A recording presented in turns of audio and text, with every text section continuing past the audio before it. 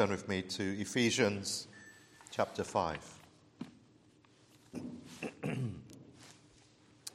letter of Paul to the Ephesians chapter 5 and verse 8. For ye were sometimes darkness, but now are ye light in the Lord. Walk as children of light.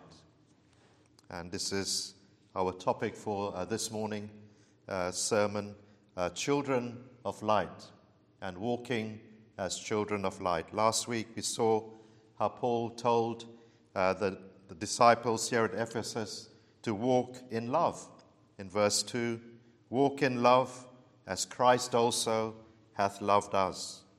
And then he's going to say again a little bit later in verse 15, see that ye walk circumspectly, that means carefully, not as fools, but as wise. And here he says, walk as children of light. We've been following Paul as he is teaching us, teaching these Ephesian believers how they were to walk, just come to the faith in Christ, how they're now to be Christians, how they're now to live out their faith in the world. And he's teaching them, these are the principles you must have in your mind. This is how you're the guide. This is how you're to live your life. This is the commands that you must carry with you. This is how to be a Christian. And now he talks about shining for the Lord, children of light. Lessons not only, of course, for them, but lessons for us as we walk through the world. And the principles are the same. They haven't changed, and they are as relevant for us today as they were for the believers at that time. So verse 8, we pick it up here. For ye were sometimes, or the word sometimes there, rather once. For ye were once darkness, but now are ye light in the Lord. Once again, Paul is reminding the disciples of their former state. You were at one point, he says, darkness. In Ephesians chapter 2, I'll just read that again. Ephesians 2 and verse 12. At that place he said, you were before without Christ. When you were in your unconverted state, without Christ, you were aliens from the things of God, from the commonwealth of Israel. You were strangers from the covenants of promise, without hope and without God in the world. What a life that was you lived. But then, verse 13, but now, in Christ Jesus, ye who sometimes were far off are made nigh by the blood of Christ. That tremendous change has happened. Same here, verse 8. Another, for ye were sometimes darkness, but now, again. And some preachers like to make a lot of those two words, but now. And they have whole sermons on just those two words. But now are ye light in the Lord. Walk as children of light. A tremendous change has come about in the believer. Once he was darkness, but now he is light in the Lord. Ye were darkness. It's emphasized in the Greek, those two words. Ye were, not anymore. That's what you were. That was your past life. That's how you used to be. But now things are different. Now ye are light in the Lord. Darkness indicates ignorance. To be in the dark about something means you have no idea what's happening. You are unaware of a certain situation or certain knowledge. And before we came to Christ, well, we could say we were in the dark about spiritual things. We didn't know that a personal relationship with God was even possible. We didn't know that God was a noble God and I could communicate with him and know him in an intimate way, in a close way, and have a close fellowship with him. I didn't know, really, that he was a forgiving God, the one who had done so much for me in Christ to take away my sin. I didn't know that what Christ had done and how great love he had demonstrated. I was in the dark about these things, that he came from heaven to suffer and to die, to take away sin and to make a way of forgiveness. I had no idea that I needed a Savior and that one was provided from me from above, from heaven. I was unaware, I thought, of this, of the great danger that I was in, where my sin was taking me.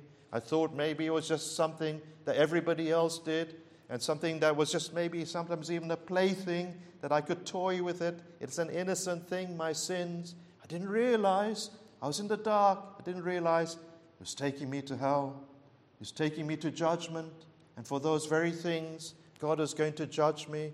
I was in the dark about these things. I thought, before I came to know the Lord, perhaps this is you. This world is all that there is. There's no afterlife. So I'm just going to live for the temporary thing. Just make my life as happy and as comfortable and as pleasant as I can make it, because that's all there is. That's all there is to it. I thought death was the end. But then I realized only when I came to the Lord that it is not so. Well, the wording here goes a little bit further, though, than just saying we were ignorant and unenlightened people.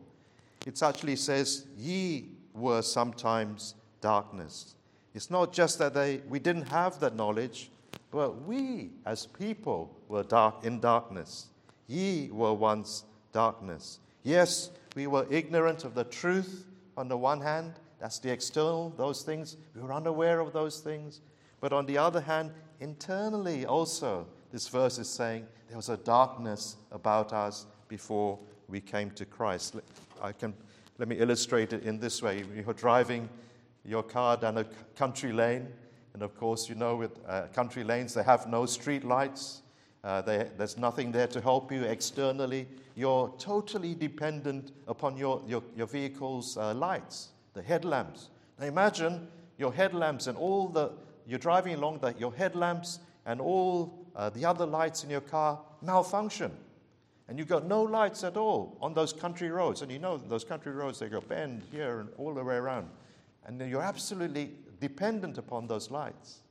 Well, imagine if your own car lights are gone. You're in the dark. The darkness is external. You cannot see anywhere you're going. But the darkness is now also something in your car. You've got nothing in the car. And it's a somewhat feeble illustration, but this is what Paul is getting at. Not only that the darkness is outside of us, but there's a darkness also inside, within us. No lights without, no internal light within. And that's us. That's what we're like, friends. The meaning is this, that sin has so seeped into every part of us that it affects our judgment, it affects our will, it affects our decision-making. Before we come to Christ, we are so affected by these things, by the darkness within. It's not just we are influenced by the outside, but it's sin also within us that is affecting us. So we have no relish for spiritual things. Because of the darkness that is in us, the sin that is in us, we have no desire really for God. No inclination towards God. Our inclination is more actually towards sin. And we have no will towards God. In John chapter 3, the Lord spoke about something similar. Let me just read that to you. In John chapter 3, and there in verse 19. And the Lord said, and this is the condemnation, that light has come into the world, and men love darkness rather than light, because their deeds were evil. For everyone that doeth evil hateth the light, neither cometh to the light, lest his deeds should be reproved. But he that doeth truth cometh to the light, that his deeds may be made manifest, that they are wrought in God. Why don't people come to the light? Why don't people come to Christ? It's because they have a preference for darkness. Before we knew the Lord, we had a preference for sin and darkness. It's very strange, really, isn't it? Because usually we are people who appreciate the light. Well, most of the time, unless only when you're waking up in the morning, you may not appreciate the light coming into your room and disturbing your rest. But generally, we are people who prefer the day. It's a little bit unusual if you say, well, I prefer nighttime to daytime. I haven't met so many people like that. But spiritually, we are people who prefer darkness before we come to Christ. And so when Christ, the light of the world, comes and the message of the gospel comes to us, we say, no, we don't want that light. We want to cling on to our darkness because there's an inner inclination of our hearts towards those things. And it's only when conversion takes place that we begin to change and to desire to know the Lord. And that's what Paul is getting at here. And that's why he's basically saying conversion is what's happened to you. Conversion has brought you out of darkness. Conversion has made you now children of the light. And it's the same for us, friends. If we as yet here don't know the Lord, then conversion is a must for us. It's not enough for us just to know the gospel and the facts of the gospel. Yes, that's important, but a person's heart must be changed. A person must come to have their will inclined to the Lord, to be born again, to be regenerated of the Spirit. This is what must happen to bring us into the Lord's kingdom. Now are ye light in the Lord. Now you have spiritual illumination. Now you know the truth. And also, by conversion, we could say, well, the light has come on within, and the change has happened within us. Well, his point is in saying these things is to tell them to walk as children of light. Now you are light in the Lord. Walk as children of the light. Be a light bearer. You're a believer in Christ. Your purpose now is to illuminate others, to be a light bearer. And this is really the theme of these few verses that he is talking about. Let your light illuminate others, let your light shine before others so that they may come to know the Lord too. This is your position. This is your new standing now as a believer. You are a child of light, no more a child of darkness. Don't go back to that old way of living. Remember who you are. Whenever you're in the world or in the home, remember who you are. You are a child of light. Well, verse 9, for the fruit of the Spirit is in all goodness and righteousness and truth. Now, a number of other versions translate it as the fruit of the light. And that's probably a better translation because the whole context is actually talking more about the fruit of, it's talking about light and darkness. And so here we could think of it more as the fruit of the light. A person who really is a child of light, Paul is saying, well, these fruits will be evident in their life. Goodness and righteousness and truth. Just like plants and fruit trees, well, we all know, don't have to say, but we all know that they need light in order to grow. So also, we know fruit trees don't grow in darkness or in environments which are perpetually dark. Light is so necessary. And so if I truly am a child of light, what Paul is saying is that these fruits will also be seen in me. Goodness, righteousness, and truth. Goodness, that's beneficence. Doing good to others. A person who is being converted is no longer just a selfish person. It should never be said of a believer, he is a selfish person. He's such a selfish person. He's only concerned about himself and his own family and his own life. It should never be said of a believer. A believer is always one who is outgoing and thinking about others and what good he can do to others. That's the idea behind this word, goodness. It's an outgoing desire to help and be a blessing to others, just like God is good to all. Righteousness, he's one who's concerned to do what is right. His main thing in his life, he wants to please the Lord. This is what concerns him. He wants to keep his commandments, to obey the Lord. And truth also, not objective truth.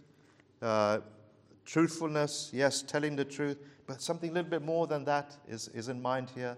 It's its genuineness, sincerity, transparency in the person. A true believer is not an actor. He's not a hypocrite. He's not just playing a certain role. There's a genuineness about him. There's a sincerity about him, integrity about him and his life. Integrity. That's a word we're hearing quite often these days, especially if you're watching the news and you're listening to all the shenanigans in politics, and people are talking about integrity. Oh, the believer is one who should be known also for his integrity, and truth is in this way. So Paul, as you can see, puts it in. It's in brackets here. It's a little aside that he's saying. Use this. Look, to test yourself, to examine yourself, check yourself.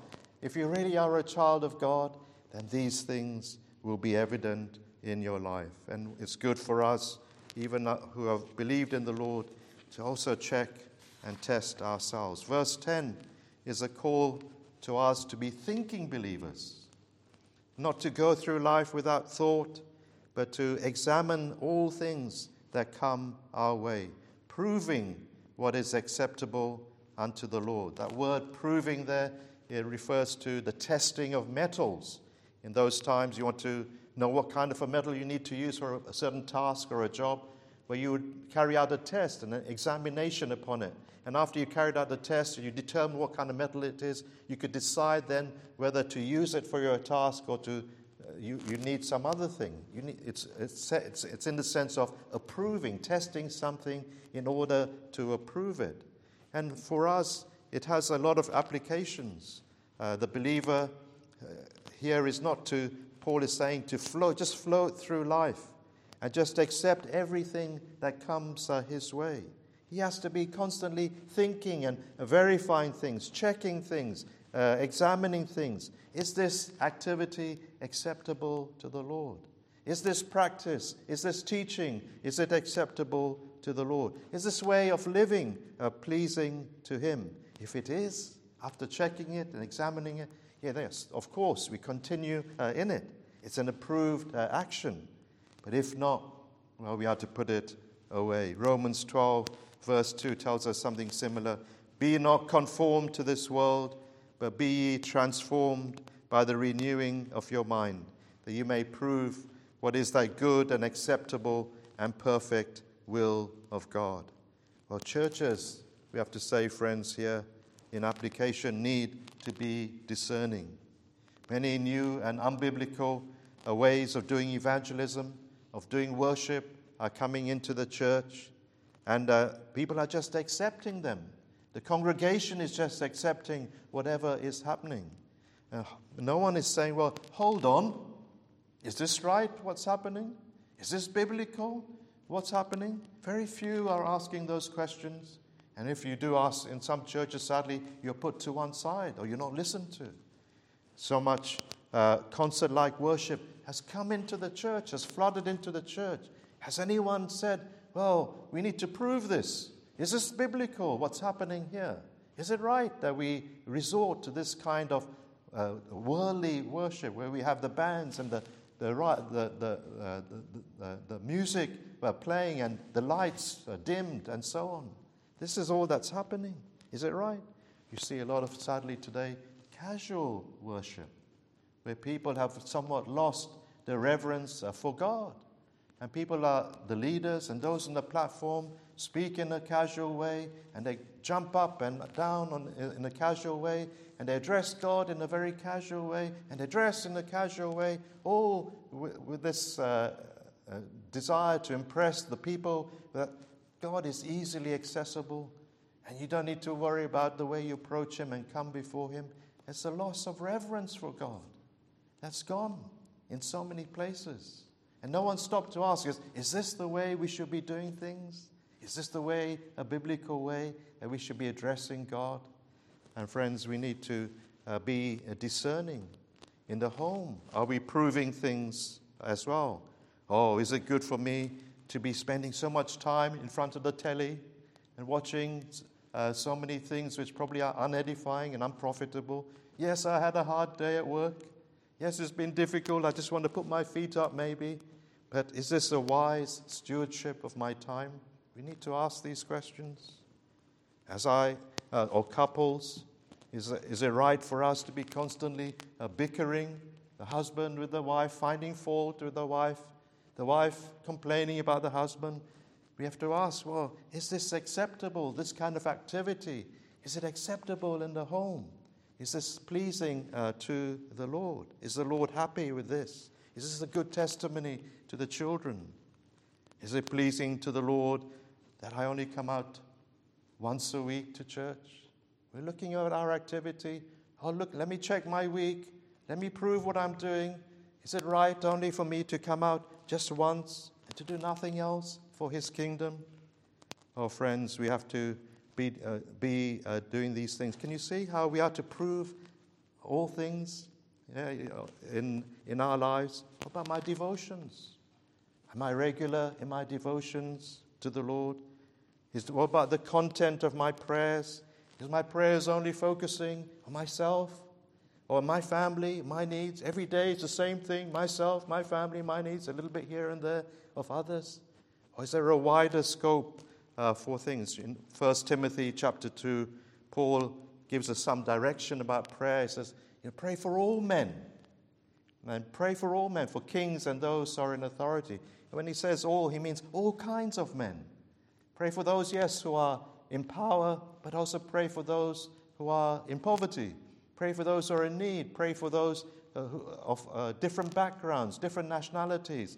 Let your prayers have a wider scope, for this is acceptable, good and acceptable and right in the eyes of God. That's good, to have a wide scope in our prayers. So we need to be those who are testing things to say and asking ourselves constantly, is this acceptable to the Lord? And then verse 11, when we find things which are unacceptable, well, we have to put them away. Have no fellowship with them. In verse 11, have no fellowship with the unfruitful works of darkness, but rather reprove them. And we'll take these verses 11 to 13, really together. And they speak about our witness. Primarily in mind here is our witness.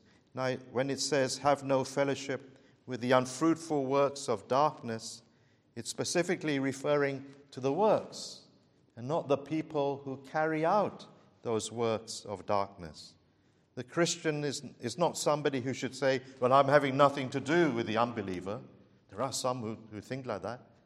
But no, we are called to live alongside the unbeliever, not to quit our jobs and live like a recluse, a hermit, and to avoid all contact with people. No, to live next to them, to work alongside them. This is our also part of our calling, so that we may be a light to them, so that we may be the means through which our neighbors and our unsaved friends and unsaved colleagues are brought to church. When you're in the workplace, where you could invite others to come and hear the gospel for themselves, or you could witness to them when those opportunities come. That's our witness. That's our mission in life as Christians. This is one of the reasons God has left us here, is so that our light will shine to the unbeliever, and we will touch other lives and bring other people also to Christ. So we don't want to adopt I'm holier than thou, I'm better than you sort of attitude with the unbelievers.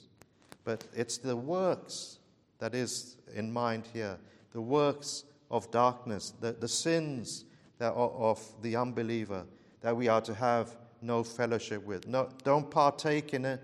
Don't share in the things that they do. Don't have a partnership in those sinful activities.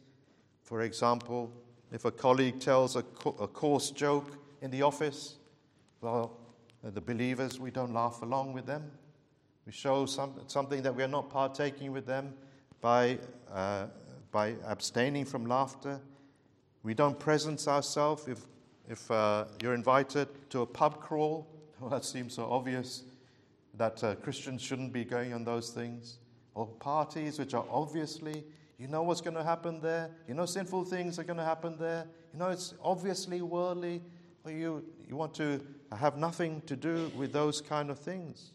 Where any foul works of darkness are taking place and near to you, well, Paul says, have no fellowship with those unfruitful works of darkness. Keep apart with them. You're a child of light. How can light mix with darkness? How can light have fellowship with darkness? You're a distinctive people now that you know the Lord. You have a distinctive task to win those people to the Lord, to bring them to Christ. You mustn't mix together with them, with their works rather, in such a way. But reprove them, he says. Rather, reprove them. Now, friends, this doesn't mean that we go around telling the unsaved person everything that he does wrong. It doesn't mean you go around pointing a finger at people and say, that's wrong, what you're doing, that's wrong. We don't do that. That's not what Paul has in mind here at all, as if we're so judgmental. No, friends, we must reach people with compassion. To point a finger, to reprove them all the time, every time they did something wrong, would be very negative and would really lose people. You get people's backs up if you tell somebody off in some way for what they're doing. And then you've lost them. And it's very hard to win them back once you've affronted them in the wrong way and offended them in the wrong way. And it's very hard to win. Our task is to witness to them. It's not to say there's not a place for saying words sometimes. But what Paul is saying here is, let your life speak more than your words. If you can say something and do it in a gentle way and do it in a way which won't get people's backs up, yes, there's a place for that. But here the word reprove really has something more than just telling people off. The idea is mainly to convince people, to bring people to the idea of what they're doing is wrong by giving them proof, by giving them evidence, by showing to them this is not the way to be carrying out your life. This is not the way to be living your life. You want to persuade them, you want to convince them that a life without God is wrong. A life without God is not the best life. You need to be in relationship with God. That's the whole point of the witness. Not that you want to just point out a specific fault and leave it at that. And you shouldn't be doing that. But the whole aim of our witness, friends, is to enlighten people, to sympathetically reach out to them, to help them, yes, to see their sin. They must be shown their sin and the need of a personal relationship with God, and that they're living in that wrong relationship to God. And if they go on like that, yes, they will go into eternal perdition. But we want to come and approach it in that way with the aim and the intention of winning them. And the best witness, Paul says, is a holy life. Here in verse 13, all things that are reproved are made manifest by the light. For whatsoever doth make manifest is a light. As we said, you can't always speak to people about their sins, but you can invite them to a gospel service. One of the blessings, or one of the advantages rather of the gospel service is that the preacher can say and address specific sins, and he can address certain things which are happening in society generally, without getting people's backs up, and no one will think, well, he's speaking about me specifically. And that's one way that we can help people, by bringing them to the gospel service, inviting them. But the witness, friends, here that Paul has in mind is this holiness of light. And by your life, you're, as it were, throwing light, you're shedding light on the other person's way of acting and behaving, that it's out of sync with God. And he needs to get right with him. Somebody put it in this way: if you see somebody and they're going down a path that will lead to destruction, that will kill him, well, there are a number of things that we can do. The best thing, he says, is to shed light on the road so that he can see the danger that he is in. And then he himself will turn from that way. Yes, you can use words that will also help, but he suggests that this is the way to throw light upon his pathway. Some sins, Paul says here, are so shameful that they're not even to be mentioned.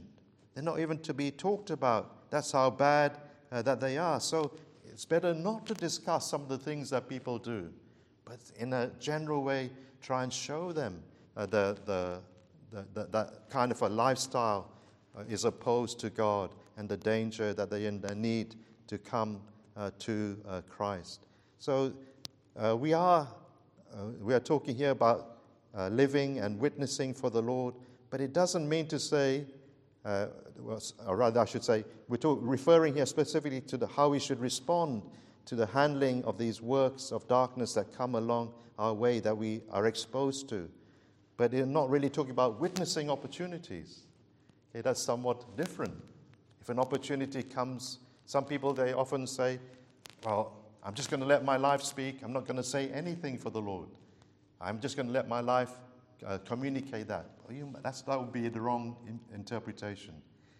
In terms of witness, yes, we pray for opportunities wherever God has put us, and when those opportunities come, we want to speak for Him.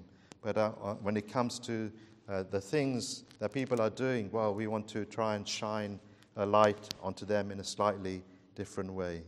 So with that in mind, we just come to a close here at verse 14. And I just make one point here. Verse 14, wherefore he saith, awake, thou that sleepest, and arise from the dead, and Christ shall give thee light. Through the preaching of the gospel, we call men to awake from their sleep, to arise from the dead, from their spiritual inertia and indifference to God. We call them, we beseech them through the public preaching of the gospel to come to Christ, and He will give them light. And in the same way, what we do publicly, in the same way, the aim of personal witness here is to do something similar. We seek through our personal witness to shine into people's homes and into our offices, our neighborhoods, so that others also can be saved. And we are sort of beseeching them, come also to Christ. Come and trust in Him. Come and believe in Him. And He will give you light. So this is, friends, our message for today. Remember who you are, children of light, light bearers. May the Lord help us to shine brightly for Him in this dark world. Well, let's close by singing our final hymn, number 341. O Christ, our true and only light, 341.